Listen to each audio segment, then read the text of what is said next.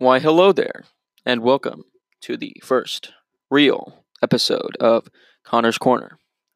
I am sitting here in the corner of my room, and today we will be discussing the science of singing, and in my opinion, what makes a good singer. Now, warning to all women, I am a man, so I do not have any experience with women's voices, and I cannot give you anything in the vocal department, but there is still other aspects to this episode that you can benefit from. Now, what causes singing? Fun fact, every person has the same sized lungs. The difference between the average Joe and, say, an opera singer is that an opera singer knows how to use their lungs to get the most air possible. The sound of singing actually comes from the air vibrating through your vocal cords, although the tone of the sound is caused by the shape of the inside of your mouth. Most people believe that it's the shape of the lips that changes the tone, but it is in fact the shape of the inside of your mouth that dictates either bright or dark tone. In my opinion, there are 5 things that differentiates between a good singer and a great singer. Those things include breathing, tone, musicality, rhythm, and finally, dedication. The most important thing for me when singing is making sure that I get a good breath each and every time that I sing. Now, what dictates a good breath? Well, it all comes down to engaging your core. You might ask yourself, what does that mean? Well, when you stand to sing, your shoulders should be back, and when you inhale, your sternum should not move. But instead, you need to breathe low, and it should feel as if you're flexing your core. So when you breathe in, your stomach should get larger, but your sternum should not move. What engaging your core does is it forces more air out and takes the pressure away from your vocal cords, and it also makes your sound stronger and more full. Now, it will be awkward at first, but the more you practice it, the easier it will become, and it will become a second nature every time you sing. The next thing that is a necessity for a great singer is tone. For those of you that don't know what tone is, it is the sound that can either be really swallowed or really shrill. Now, there are 2 types of tone, which are light and dark.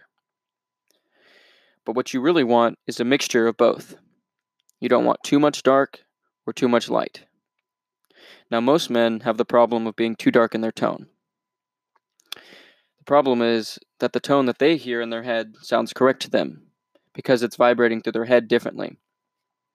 But in fact, they're too dark to the other people, including the director and their fellow companions. One way to fix this problem is to record yourself and to listen to yourself and see what you need to do. But in order to fix the dark problem, you need to bring the sound to the front of your mouth. It's a little hard to describe without being in person, but basically, you should put your tongue to the back of your bottom teeth. The next step for a great musician is musicality. This is an important one because simply what musicality is it's the emotion of the piece that you're trying to convey. All pieces, and even different languages, have different emotions and ways to sing them. There's really only one way to improve musicality, and it's by researching your piece, translating it and finding out the meaning of the words, and then writing them down in your music, marking all the words in the piece, where they go, and then feeling the emotion as you sing. Now you should feel and show the emotion on your face without changing the sound. This will show that you know what the piece means and that you're trying to convince the audience of the emotions. The next step is rhythm. Now, I won't spend too much time on this because I feel it's pretty simple. But in order to better your rhythmic side, you need to sit down with your piece and you need to examine it over and over and over again and you need to really get to know it. Then practice it over and over again until you've got it memorized, and hopefully you should not make any more mistakes. Finally, the last thing I think a musician should have is dedication.